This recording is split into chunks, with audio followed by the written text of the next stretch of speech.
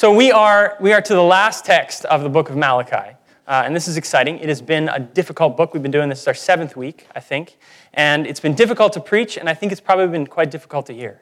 There is heavy, heavy stuff in there, and today's passage is no different. If you were hoping for a nice, soft, cuddly ending, you're not going to get it. I'm sorry. It's just not going to happen. This last section deals with something called the Day of the Lord, the Day of the Lord. And this is what's spoken of as the day that the Lord will return to ultimately hold us all accountable for our lives. And I can see some of you starting to squirm a little bit in your seats, and if I was sitting in a chair, I would be doing the same thing, because it's uncomfortable to talk about it. It's really uncomfortable to talk about it. It doesn't matter what your position is on God, whether you believe in Him or you don't. It's not a comfortable thing to talk about. If you think He's a myth or a hoax, this is just further evidence of why you wouldn't want to believe in this kind of God. And if you do believe in God, then this is the kind of stuff that you try to sweep under the rug, that you don't really want to deal with. But I think it's also something we long for as well. When we see the brokenness of the world, the injustice of someone who's sold into slavery, the senselessness of crime and war, of child abuse, of child brides, we long for someone who's going to come and say, no, that's not okay. You can't live like that and get away with it. We long for justice, I think. We long to see a world that's a whole and a peaceful place, a place that it was meant to be, a place where people love one another the way they were meant to love one another. As Alistair mentioned a few weeks ago, this judgment that we're talking about is both a present and a future reality. Malachi is talking about this as an event that will come in the future, but it's also something that's inaugurated with Jesus. Jesus is the one who says, this begins with me. So we're living in this sort of in-between space now, a between space where it's begun, but it's not yet concluded, and it will be finished one day. And Malachi, this book, holds out the invitation to us to live in light of that day. It holds out the invitation to return to God, to amend our lives so that they align with God's purposes for the world. In last week's text, the Lord says, return to me, and I will return to you. And I think that, in a nutshell, is what this book is about. Return to me, and I will return to you. Throughout the book, people have been questioning God. The Lord tells them right at the beginning, I have loved you. And people after that say, how? How have you loved us? The Lord says, you've despised me. You've profaned the covenant. You've wearied me. And they all ask, how? How have we done that? How have we done these things? And what's amazing is that God even continues to answer them, that He even responds to their questions. And He continues to answer despite their sinful hearts, despite hearts that want to go after anything else. And the only thing He wants, the only thing, is that they would turn back to Him. And it's finally in this section that we see a few people who do exactly that, who take the Lord's rebuke and they return to Him. So it's through that lens that I want to look at this last passage. What does it look like to stand on that last day? What is required in order for us to stand on that last day? And I think this text tells us that there's 3 things. And I don't usually do alliteration, but we're gonna go with it. Remembrance, return, reversal. God's remembrance, our return, and Christ's reversal. Now those all start to make a lot more sense as we go on.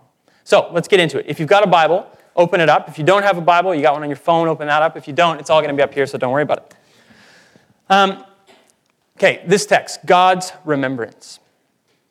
The only reason that we are ever able to stand before God is because that He has an incredibly long and selective memory. He has a very long and selective memory. Look at verse 17. They shall be mine, says the Lord of hosts, in the day when I make up my treasured possession, and I will spare them as a man spares his son who serves him. They shall be mine, He says. These are the words that God has spoken over His people, Israel, from the beginning. Despite their constant turning away from Him, their rejection of His love, their constant going after any other God, He's never forgotten that promise. He says way back in Exodus, I will take you to be my people, and I will be your God. And through everything, God is faithful to that promise. And these are the words that He keeps speaking over His church, over us, over me and you. Despite our constant turning away from God, our rejection of his love, despite our constant attempts to find love and life in anything but him, he continues to pursue us, to speak these words over us. You shall be mine on the day when I make up my treasured possession. God is an incredibly long and selective memory. And I don't mean that in the sense that we usually use it, which is a negative sense. I'll give you an example of that. Negative sense. So Carrie and I have this deal that if I cook, she'll do the dishes. I think it's a pretty good deal. I think I got the better end of the stick. I cook, she does the dishes. And that means that pretty much every day that I come home, the kitchen is like spotless, and I get to cook in a nice clean kitchen. But every once in a while, I'll come home, and there'll be dishes on the counter, and the place is a disaster. I don't know, it's been a busy day. Ethan was a disaster, or whatever it was. And of course, I come in, I say, I can't believe you did this again. The kitchen's a disaster. How could you do this? And I don't remember that the last time she did it was like 3 months ago, and she's done it every other day, been faithful to it. That's what I mean by a selective memory. That's what we usually mean by a selective memory. Remember the few times that somebody screwed up, and not the countless times that they've been faithful to it. But thankfully, what this text shows us is that's not the way that it is with God. He has an incredibly long and selective memory, but not for the times that we've messed up and done the wrong thing, but for the times that we've made even the slightest turn towards him. Look at verse 16.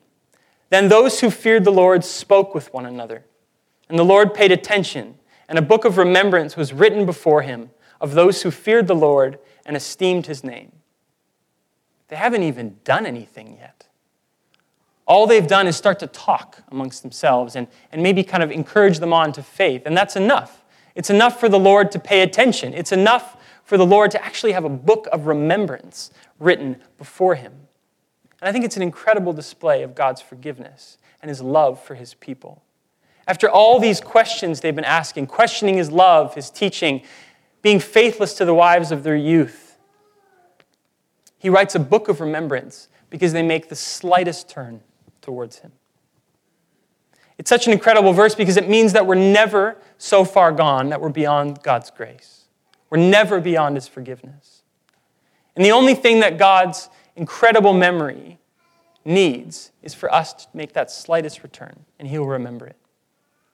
This is always his initiative. It's always his work. He's the one who initiated that relationship, who said, I will take you to be my people, and I will be your God. And he's the one who continues to speak over us, you are my treasured possession. See, the distinction between the righteous and the wicked, between those who will stand on that day and those who will not, is not a difference in degree, it's a difference in kind. Let me put that another way. Even though Malachi has been calling Israel for the last 3 chapters to remember God in the way that they live, this is ultimately never about the way that they live.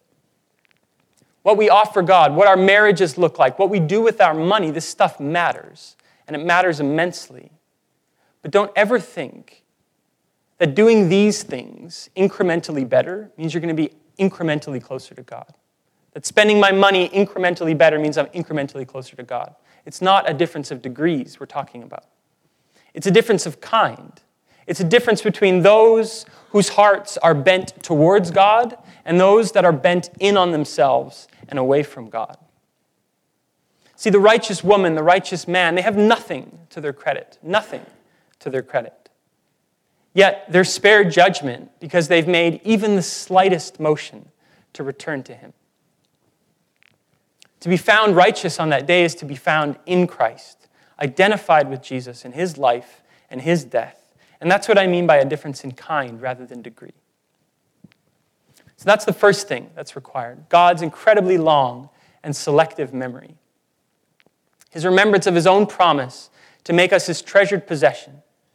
His remembrance not of our countless faults, not the countless times that we've screwed up, but the few times that we've made that slight return to him. And that brings us nicely to the second point. Our ability to stand before God, yes, it requires his remembrance, but it also does require us to return, whatever that might look like. Remember that text from last week, return to me and I will return to you. As we've just seen, this isn't a massive display that we're talking about. All God wants is that we take his rebuke and that we make steps towards him, steps to repentance and returning. And the image that keeps coming up in my mind for this is a scene from a movie called Hitch. And you might have seen this movie. This is the scene where, oh yeah, there it is. It's a pretty fantastic picture. Yes, two men very close together, faces. So this is Will Smith, Kevin James. And Will is his kind of relationship coach. He's teaching him how to give kind of a kiss at the end of a first date outside the door. Very nice. And he explains to him that he has to go 90% of the way, and he has to let her come the last 10. Okay? He has to go 90, she comes 10. And of course, he screws it up, and they end up kissing. But that's the way that scene goes. But I think it's a really good illustration for this, because it's the same with this book. It's the same thing Malachi is telling us. It's that God is always going to be the one who initiates this. He's the one who's loved us since the beginning, but he doesn't force it. He always allows us to come that last little bit. And that's going to be different for every single person in this room. If you've never even given a thought to who God is, to who Jesus is, then that 10% might just be starting to ask that question. What would that look like to follow Jesus? Having a conversation with someone about that. For those who've been Christians for a short time or a long time, it might be moving towards trusting him in areas that you haven't before, whether that's with money or your marriage or your dating or how you spend your time, whatever that might be. It doesn't have to be a huge thing, and it doesn't have to be all at once. What's critical, though, is that our motivation is right. This passage shows us that a right return to God is always going to be motivated by two things. It's going to be motivated by both fear and a promise. And the danger in all of that is that we will always emphasize one over the other. We'll emphasize fear to the exclusion of promise, or promise to the exclusion of fear. And we're going to call these three ways of returning the insurance broker, the tourist, and Peter. Okay, did we get those? Yes, there we go. Insurance broker, Peter, and tourist. So the insurance broker. This is the person who responds to God's call to return to him solely out of fear. And I think it's an understandable response. There's a lot of talk in this passage about fear, and to be honest, there's a lot to fear in this passage. I mean, look at chapter 4, verse 1. For behold, the day is coming, burning like an oven, when all the arrogant and all the evildoers will be stubble. The day is coming, that day that is coming shall set them ablaze, says the Lord of hosts, so that it will leave them neither root nor branch. And verse 3, and you shall tread down the wicked, for they will be ashes under the soles of your feet on the day when I act, says the Lord of hosts. Whew. It's brutal. And you should think it's brutal. And it brings up something I need to mention about the word fear. This passage equates the righteous person with someone who fears God. And we often try to dismiss this word as reverence or respect or love instead of fear. We don't like this word. It rubs us the wrong way. Because our minds immediately run to people that we've feared, either people we've heard about in history class, Hitler or Pinochet or Stalin or something like that, or people that we've known, maybe your high school science teacher or the neighbor next door who likes to put creepy signs in their windows for you to read. You can ask me about that later. But these people really are to be feared. I mean, they're evil. They're unjust people. But what we can't do is make the mistake of equating God with that kind of evil and injustice. When the text says that we're to fear God, it really does mean fear, not reverence, not respect, but not because God is evil or unjust. Exactly the opposite, because God is perfectly good, perfectly just, perfectly holy. And we're not. We're so far from it. We should fear God because it's the right response to his goodness, to his love. And that might seem like it makes absolutely no sense. But we've seen this throughout the Bible. Anytime somebody encounters God, this is their response to who he is. The prophet Isaiah, when God gives him a vision, he says, "Woe is me, for I am lost, for I am a man of unclean lips, and I dwell in the midst of a people of unclean lips. For my eyes have seen the King, the Lord of hosts." And that's just a vision. But the reaction is right. It's a reaction of genuine fear. But God's response is, do not fear. Do not fear. The problem comes when we emphasize fear and fear alone to the exclusion of a promise. And that's the insurance broker that I've been telling you about. Someone who returns to God solely out of the fear of judgment. We've all encountered people like this. Rob Bell, this pastor from the U.S., he's not one anymore, but was. He had this great video called Bullhorn, where he tells the story of seeing this guy outside of a big sports stadium in the U.S. on game day. And this guy's got his megaphone, he's got his big signs, and he's yelling into it, essentially turn or burn, right? We know these people. We've all encountered them. They're all over the place, even upstairs on Robson Street, right on the corner there. We often see them. Big signs explaining the fiery end that awaits you. Big megaphone, turn or burn. And while I can't deny the coming judgment of God, it talks about it in the book of Malachi, it talks about it all over the Bible. It's never the basis of our relationship for him, with God. God never holds this out as the basis of our relationship, never. The basis of our relationship with God, the reason he wants us to return, is because of that very first thing he says in the book of Malachi. I have loved you. I have loved you. And that's what the insurance broker is missing. God's promise that he loves us with an everlasting love, and that he will make us his treasured possession. When we talk about returning to God, fear cannot be the only motivation. In fact, it should never be the primary motivation. The primary motivation should always be God's love for us and his desire to know us.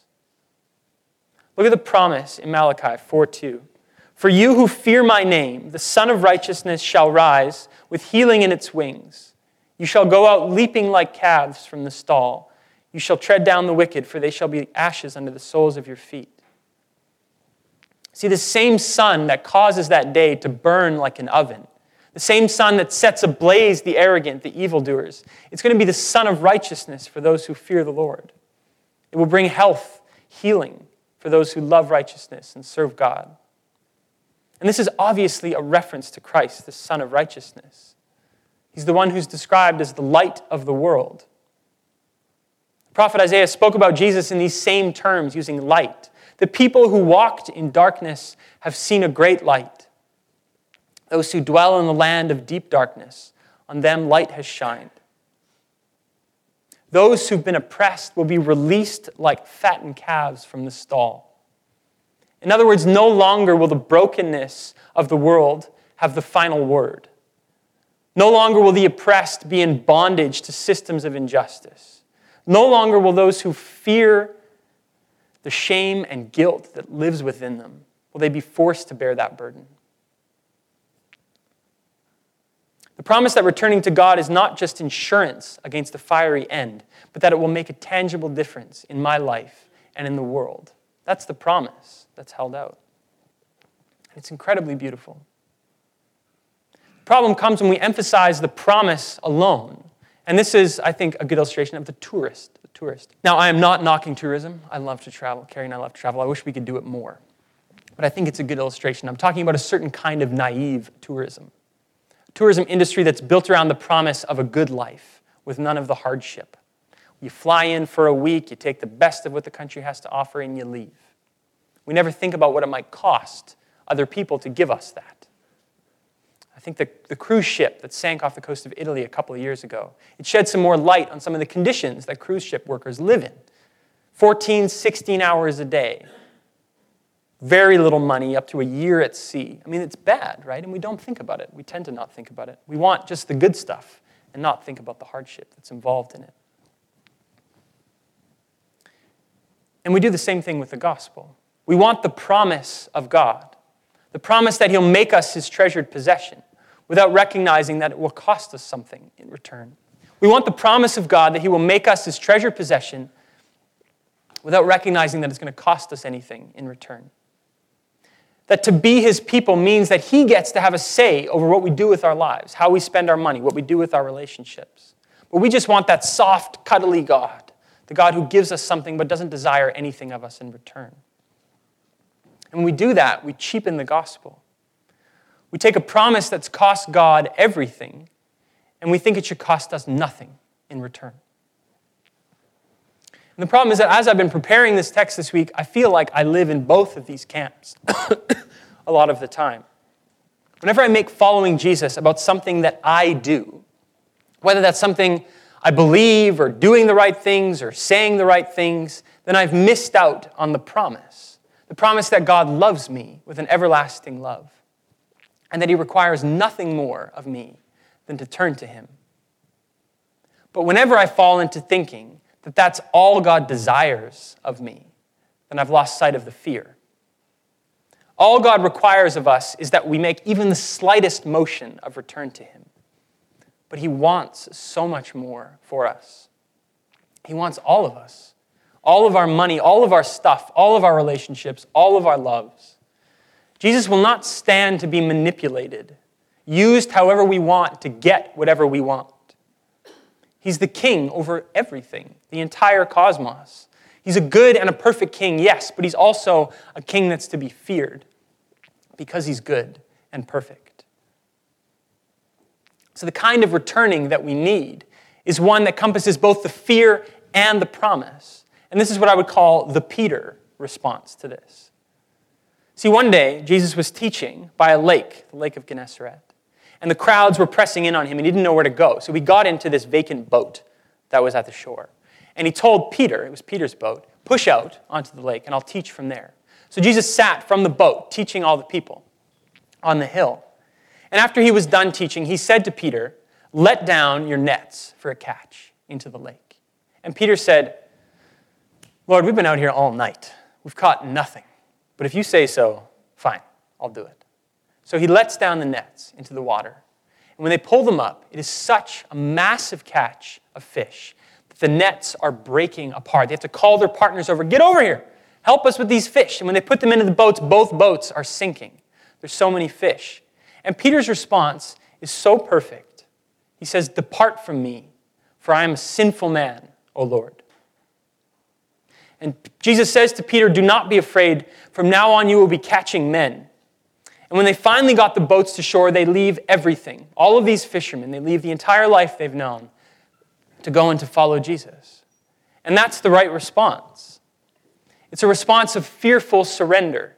Fearful surrender to a promise that's so great that it's worth giving up everything in order to find it. And the fulfillment of that promise is Jesus himself. He's been the promise since the very beginning. Jesus' coming was not some divine rescue mission that God enacted when the world had got so bad that there was no other way of saving it. Jesus' death and resurrection, what we're going to celebrate next weekend at Easter, has always been plan A from the beginning. Yes, our ability to stand before God on the day requires our returning to him in fear and promise. Yes, it requires God's memory, his long and selective memory. But most importantly, it requires Christ's work, what I'll call his reversal. This is the last point I want to make, and I'll spend the last couple of minutes unpacking that phrase, Christ's reversal. See, Jesus is both the goal of our turning, the one we turn to, the one that's promised, but he's also the one that makes it possible to turn to God. Jesus is God made flesh, God come to dwell amongst his people. To see and to know Jesus is to see and to know the Father. To say I've seen Jesus is to know who God is. To experience Jesus' love is to experience the love of the Father, that everlasting love that he promised to his people from the beginning. And to miss who Jesus is to miss God. Now, we haven't said it, but today is Palm Sunday, and that's why we had that reading of Jesus riding into Jerusalem on that day. It's the day that we celebrate Jesus' return to Jerusalem, the arrival of the King. Palm branches are waved, coats are laid down, people shout, Hosanna, blessed is the King. It's a day of celebration in many ways, but it's also a day that's dark. It's dark because people confused Jesus for someone he was not. They were expecting and celebrating the arrival of a certain kind of king, the king that they wanted, the king who was going to overthrow the Romans, liberate them from oppression, reinstate Israel as a great nation. This was the king that they wanted so bad. But that's not the king Jesus was, not even close. Jesus was the king who came to hang on a cross, the king who came to inaugurate not another earthly kingdom, but the kingdom of God. And they missed it. After Jesus rides into Jerusalem, right at the end of that passage, after the crowds have all left, he weeps. He weeps over Jerusalem, and he pronounces judgment over the temple and over the people. He says, "The days will come upon you when your enemies will build an embankment against you and encircle you and hem you in on every side. They will dash you to the ground, you and the children within your walls. They will not leave one stone on another, because you did not recognize the time of God's coming to you." They missed it. They've been waiting for God for so long, and they missed it. To know the promise that he spoke over them all those centuries ago, they've been waiting for it, and they missed it. Because he didn't look like the king they expected. And he certainly didn't act like it. And once they realized that he wasn't that king, they killed him. To miss Jesus is to miss having those words spoken over you. You are my treasured possession. Because not only is Jesus the object of our turning, but he's the one who makes it possible. Over and over again in the book of Malachi, the Lord has been seeking a people who will fear him, who will esteem his name. And in the end, God became the one who was despised and rejected in order to make us his treasured possession. That's the great reversal. That's the foolishness of all of this, of Easter, of the cross, of the gospel. That God himself became the one who was despised and rejected in order that he might pronounce over us, "You are my treasured possession. You are the people that I have loved with an everlasting love." To see Jesus hang on the cross is to see God give everything in order to fulfill that promise. And so this week, as we head into Easter, into Holy Week, that's what I want us to think about. To see God on the cross is to see him pay everything in order to fulfill that promise. I have loved you with an everlasting love. So return to me, and I will return to you. Amen.